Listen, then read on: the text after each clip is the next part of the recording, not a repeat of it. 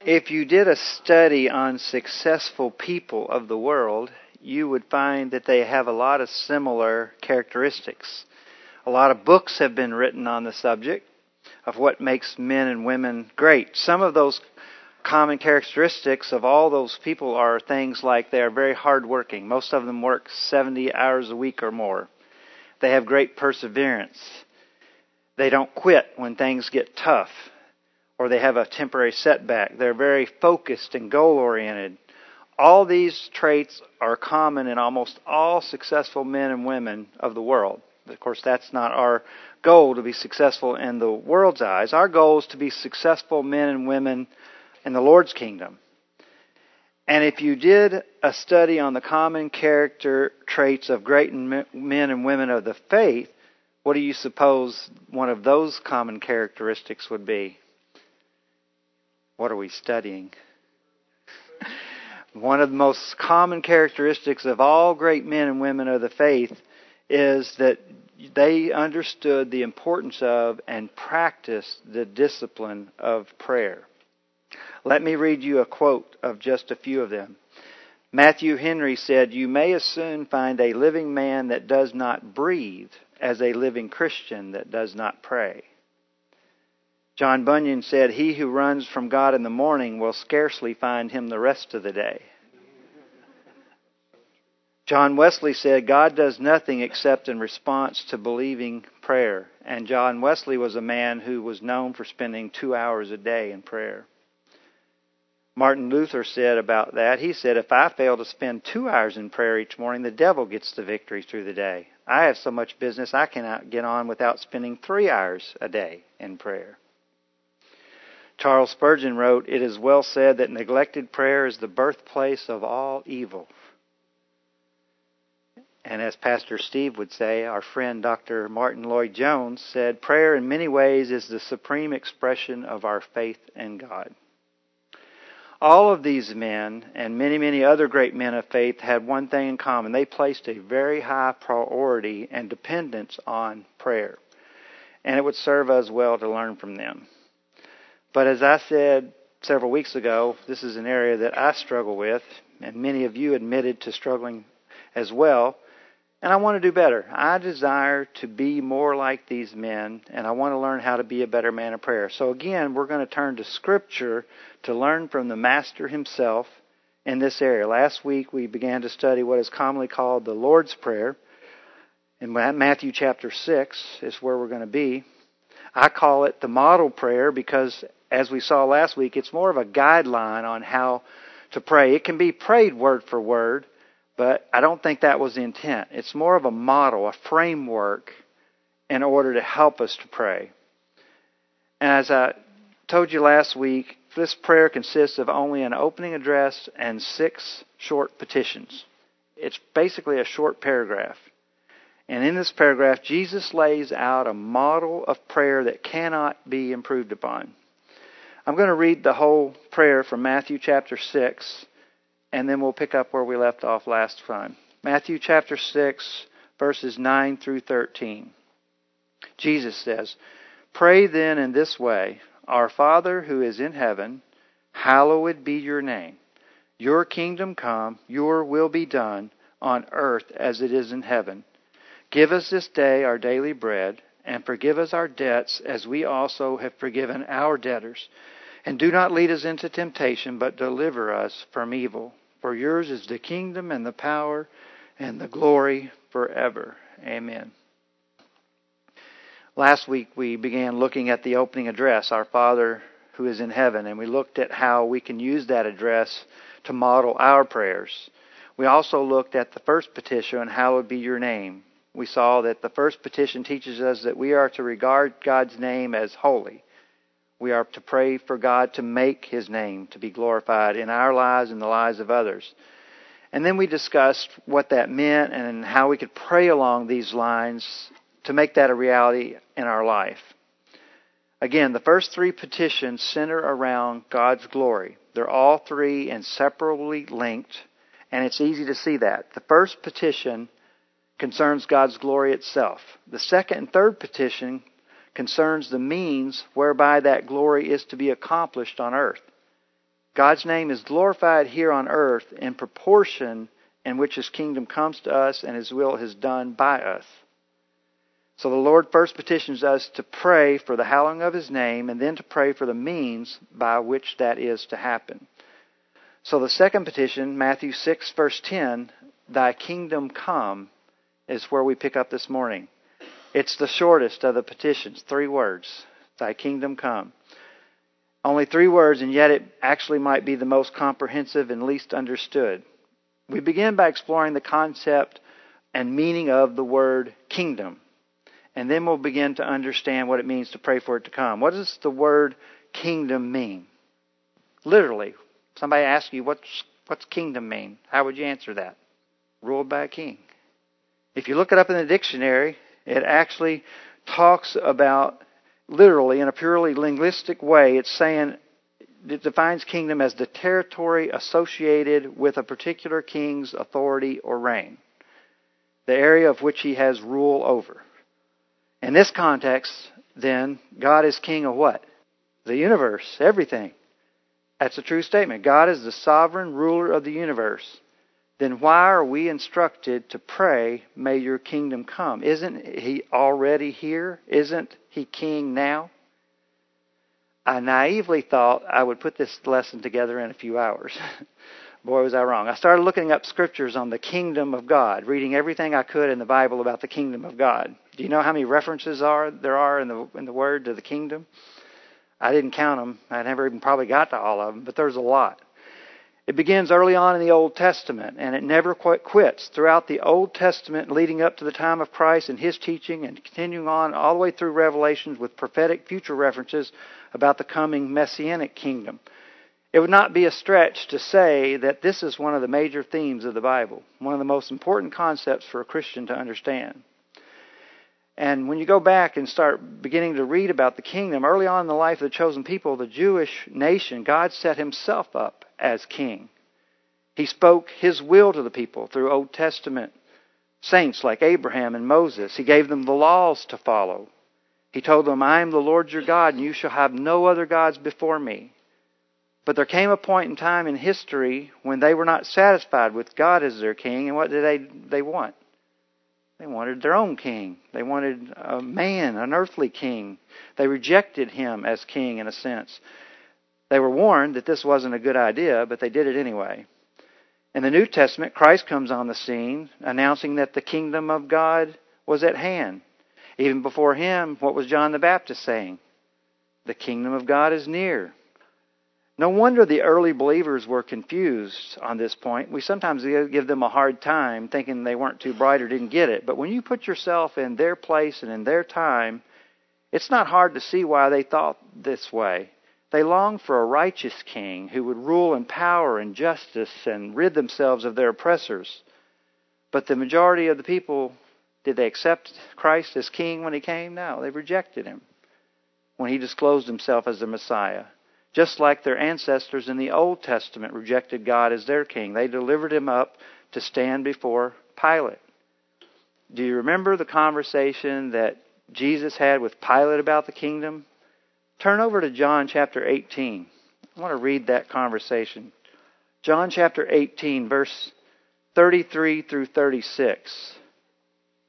In John chapter 18, beginning in verse 33, John tells us, Therefore Pilate entered again into the praetorium, and he summoned Jesus, and he said to him, Are you the king of the Jews? Jesus answered, Are you saying this on your own initiative, or did others tell you about me?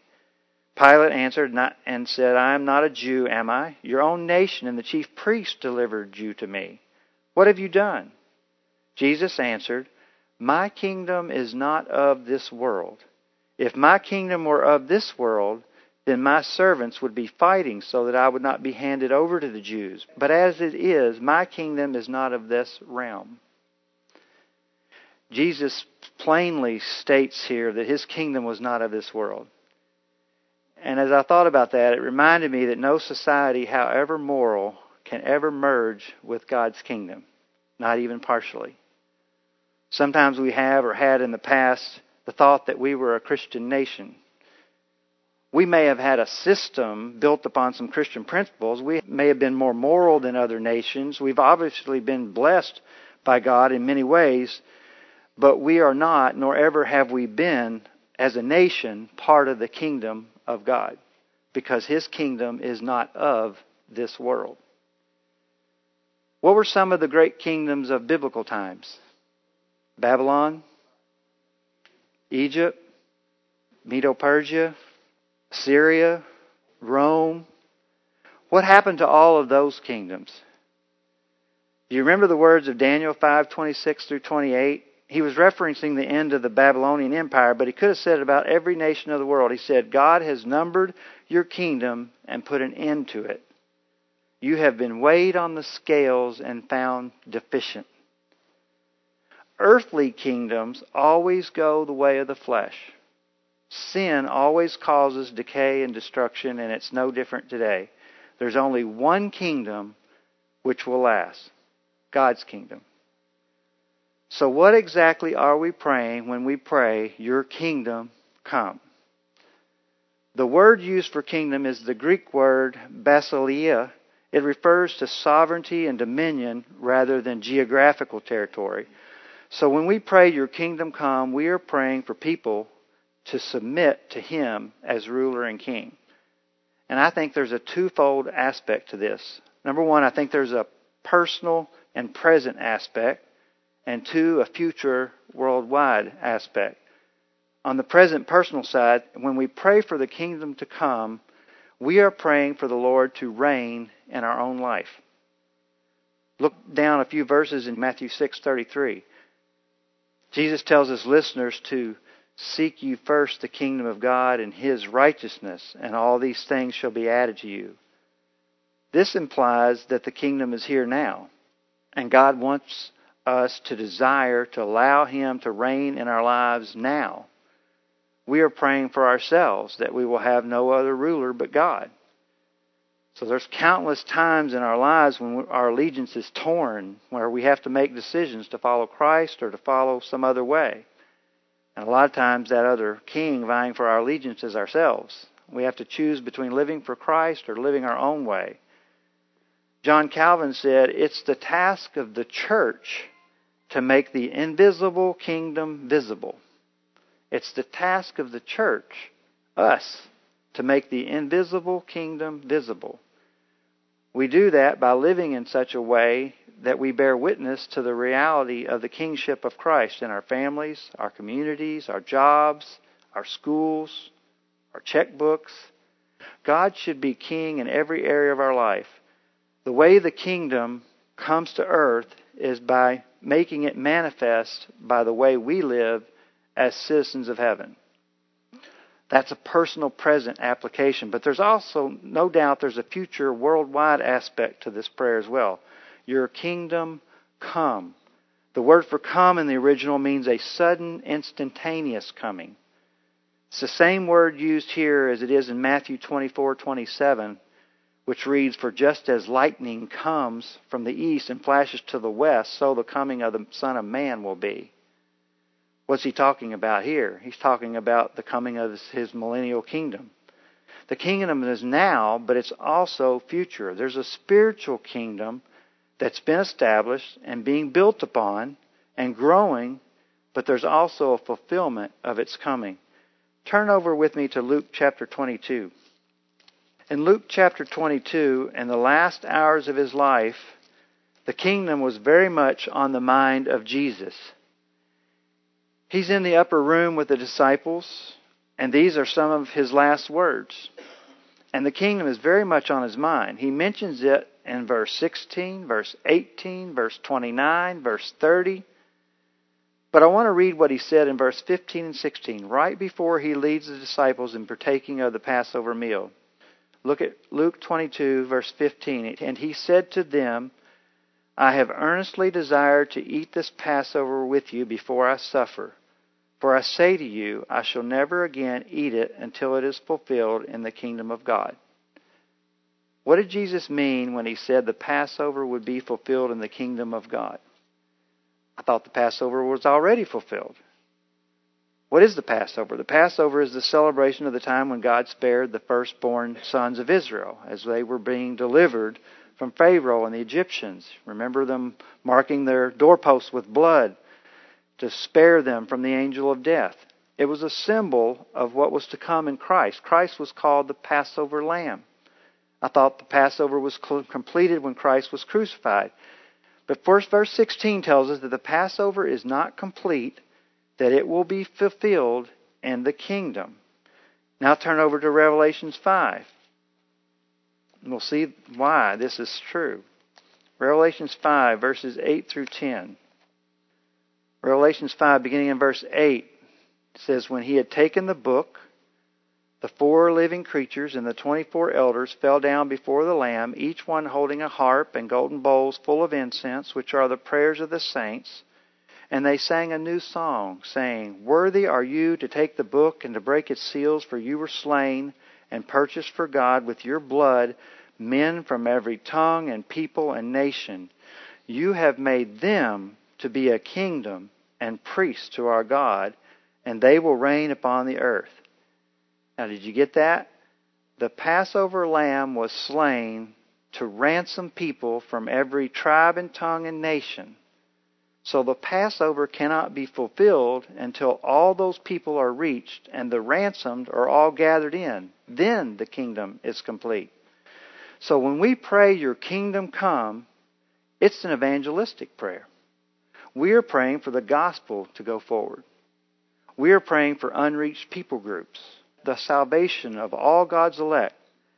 The kingdom's come in one sense, but in another sense, the kingdom will not come until every last child of God has come into the kingdom. So how do we apply these 3 words, Your kingdom come, to our prayers? We can pray first that it come to our lives personally, that God will reign in every area of our life, that the influence of the world would grow weaker and weaker as we allow Christ to reign in us. We can and we should pray for forgiveness for our failures in these efforts.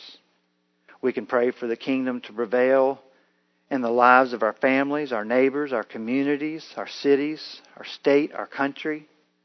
We should pray and mourn for the transgression of God's law in all aspects as we pray. And we pray Maranatha. What's Maranatha mean? Lord cometh. Come, Lord Jesus. It's summed up well in the Westminster Shorter Catechism. As a side note, do you know that the Westminster Shorter Catechism was written by English and Scottish theologians to teach children the tenets of the faith? Sometimes I don't think we expect enough out of our children. On the question about the second petition of the Lord's Prayer, it says in the second petition, we pray that Satan's kingdom may be destroyed, that the kingdom of grace may be advanced, and ourselves and others brought into it and kept in it, and that the kingdom of glory may be hastened. That's what it means to pray, Thy kingdom come. So we've seen that the first petition, hallowed be Thy name, is first and foremost a prayer of God's glory. The second petition, Thy kingdom come, which is a longing after God's kingdom, naturally follows, as does the third, Thy will be done on earth as it is in heaven. Now, we spend a lot of time here at Lakeside talking about the sovereignty of God, and rightfully so. But if God is sovereign, and He is, it might seem confusing to some that Jesus would have taught us to pray that His will be done on earth as it is in heaven. Isn't the will of God always done? In one sense it is, but in studying the will of God in Scripture, we have to remind ourselves that there are several different meanings to the concept of the will of God. There's 2 very distinct meanings. Turn to Deuteronomy 29:29. Has anybody had that one memorized? I see people shaking their head. It's one everybody should have memorized. Deuteronomy 29:29 says, The secret things belong to the Lord our God, but the things revealed belong to us and our sons forever, that we may observe all the words of this law. So there's an aspect of God's will that's revealed to us, and there's an aspect that is secret. The will that is secret is what theologians call the will of decree, or other names that sometimes refer to as God's providential will, God's sovereign will, God's efficacious will. You know what the word efficacious means? I had to look that one up. it means it's capable of providing the desired effect. All these words denote that this will of God is always done. When God spoke to Lazarus and told him to rise from the dead and come out of the tomb, what happened? Lazarus rose from the dead and came out of the tomb. That's God's efficacious will. God's sovereign will. The things God decrees always happens. Ephesians 1:11 says, God accomplishes all things according to the counsel of His will. But that's not the only meaning of the word will in Scripture. There's also His revealed will. His sometimes called His preceptive will. Preceptive meaning having to do with His precepts, His laws, His commands. Some call it His moral will or His will of command. It is the will of God that you have no other gods before Him, that you honor your father and mother, that you don't lie, that you don't cheat. But does God make this happen? No. We are free to disobey or to obey, whichever one we choose. But disobedience in that area of God's preceptive will not alter God's decreative will. No matter what man does in disobedience, he can never change the outcome of God's providential will. For instance, it was not God's will that Joseph's brothers throw him into a pit and sell him as a slave. God's will for them was for them to love and respect him. But Genesis 50 verse 20, Joseph says, as for you, you meant evil against me, but God meant it for good, to bring it about that many people should be kept alive as they are today. So even Joseph didn't know what God was doing through all that happened to him. God's secret will was that he would end up in charge of the whole land, and through His providence would save many people, including his whole family. So you can see there's two very different concepts of the will of God throughout the Bible. Some scholars even say there's a third will of God. I don't know exactly where I stand on this one, but it's what they would call the will of inclination. This will be the will of God in the sense of what pleases or displeases Him. You know the verse in 2 Peter 3:9 that says, the Lord is not willing that any should perish, but all should come to repentance. This could not be a sovereign will, could it? Or no one would perish. Some people believe that actually means what it says, but that doesn't really line up with other Scripture, so that can't mean that. Some people say this doesn't fall into the will of command or moral will because that would mean He is commanding them not to perish, which wouldn't even be possible. So the reason that this will of God is referred to as God's disposition, that He's not pleased when someone perishes. He does not enjoy the reality that not all are saved. Others would just take the side that this is just a manifestation of the moral will of God, that He desires that all obey Him, but many are not going to do that. And they would use scriptures like, I say to you, Lord, Lord, but I'm not going to enter the kingdom of God, but those who do the will of the Father who's in heaven. So if you don't obey, then you're not going to go to heaven, but God's not pleased by that. So you can see there are different meanings of the phrase will of God used in Scripture. So the question then is, what will is Jesus referring to here when He teaches us to pray God's will to be done on earth as it is in heaven? Now it could be He's telling us to pray for His sovereign will or will of decree. If that's the will of God that we're to pray for, then at least we know one thing for sure. Our prayers are going to be answered. He could be just reminding us of His sovereignty, who He is and who we are, and who His will is going to prevail, and whose will is going to prevail in the end. But I don't think that's what He's saying. And I say that because there's a qualifier after the statement. It's not that we are to pray your will be done, but your will be done how? On earth as it is in heaven. That suggests there's a difference between God's will being accomplished on earth as compared to His will being done in heaven. We know that God's providential will is always done in heaven and on earth. So I think He's referring to God's perceptive moral will. God's moral will is always done in heaven by angels and the saints, the glorified saints. There is no sin in heaven. All who are in heaven are in full conformity with His laws.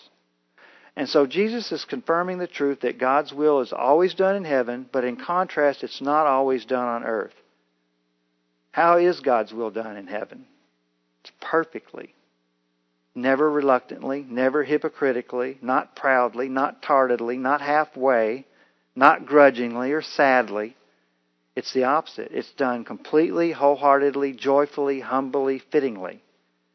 So the standard by which we measure our attempts to do God's will on earth is the way the angels and the saints do it in heaven. Think about why heaven is what it is. Heaven is what it is because of this fact. We long for heaven. Why?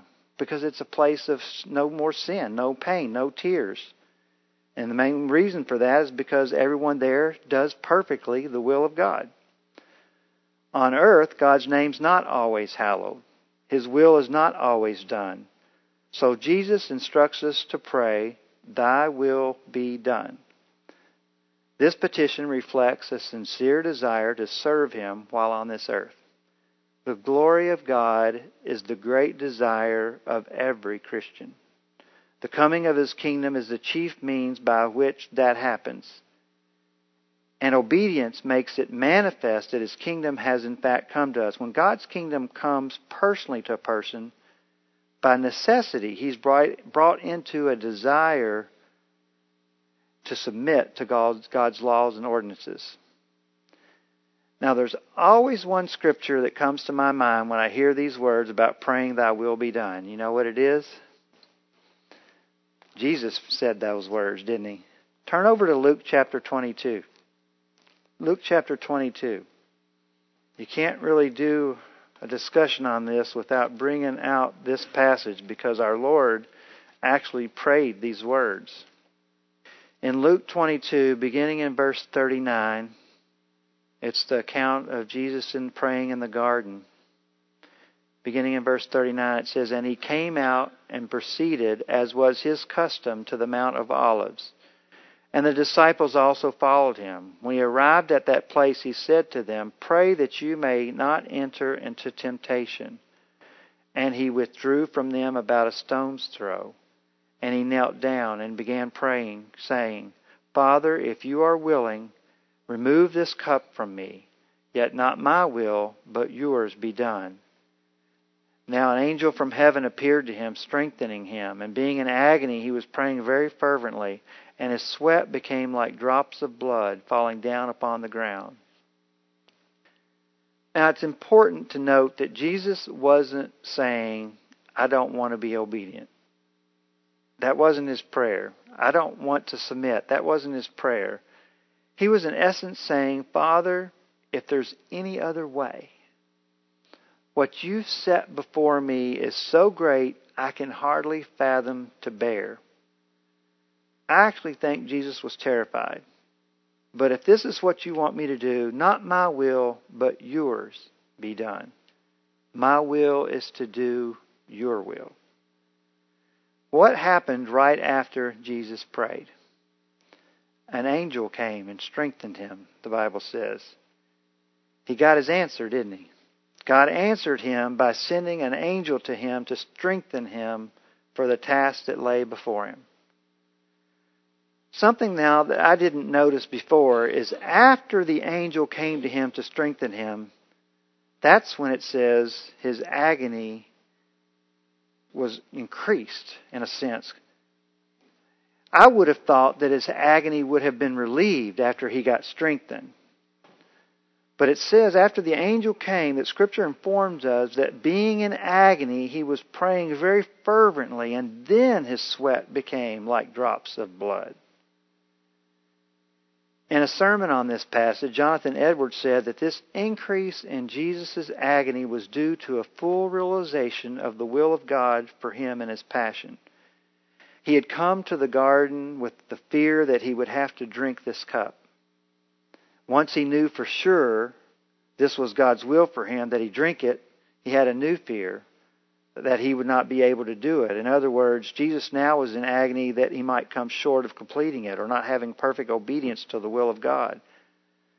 But he did it. He drank the whole cup down to the very last drop. And he didn't just give us words to show us, but he gave his life as an example of praying that the will of God be done on earth as it is in heaven. And that should be our prayer as well. That we can say no matter how hard it is, no matter what lay in store for us, no matter what our desires may be, not my will, but yours be done. So in conclusion, these first three petitions are first and foremost all about what? God's glory. They are inseparably linked together. We are to pray for God's name to be made holy, for His kingdom to come, for His will to be done. Everything else we pray for is done in light of these priorities. These first petitions teach us what is important in our prayers, where the priorities should be. If this is in the forethought of our minds as we pray, our prayers will not be as selfish. Our prayers will be more in line with God's will. Do you remember the first prayers of your children when you first began praying with your little children? Anybody have vivid memories of how they might have prayed? I can remember one prayer of my kids that was very common, especially if we had something good planned for the next day. As we would lay down at night to pray, they would pray, "Dear God, help us to have a fun day tomorrow." I think, our prayers maybe aren't that selfish, but sometimes they're not much better. A lot of Christians spend most of their prayer time on self-centered petitions. And I think this model prayer the Lord gave us should challenge us to make Him and His glory, His kingdom, His will, a bigger and more important part of our prayer lives. After all, what's the main purpose of a Christian? Glorify God, right?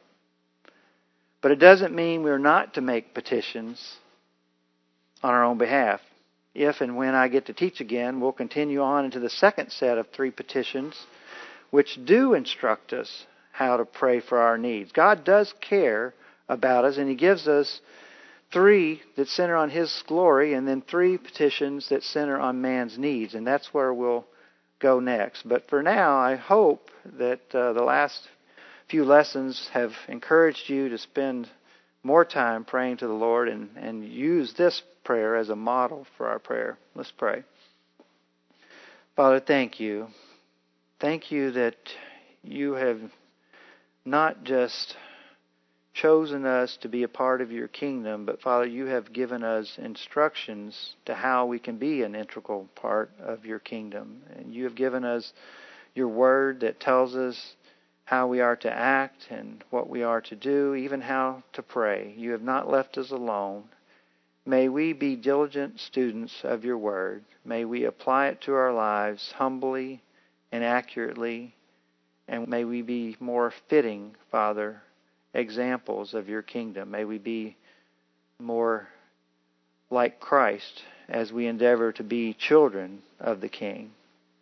Father, we thank you for this time together this morning. And as we enter into the worship hour, may you help clear our thoughts and our minds so that we may worship you in a way that does glorify your Son who gave everything for us.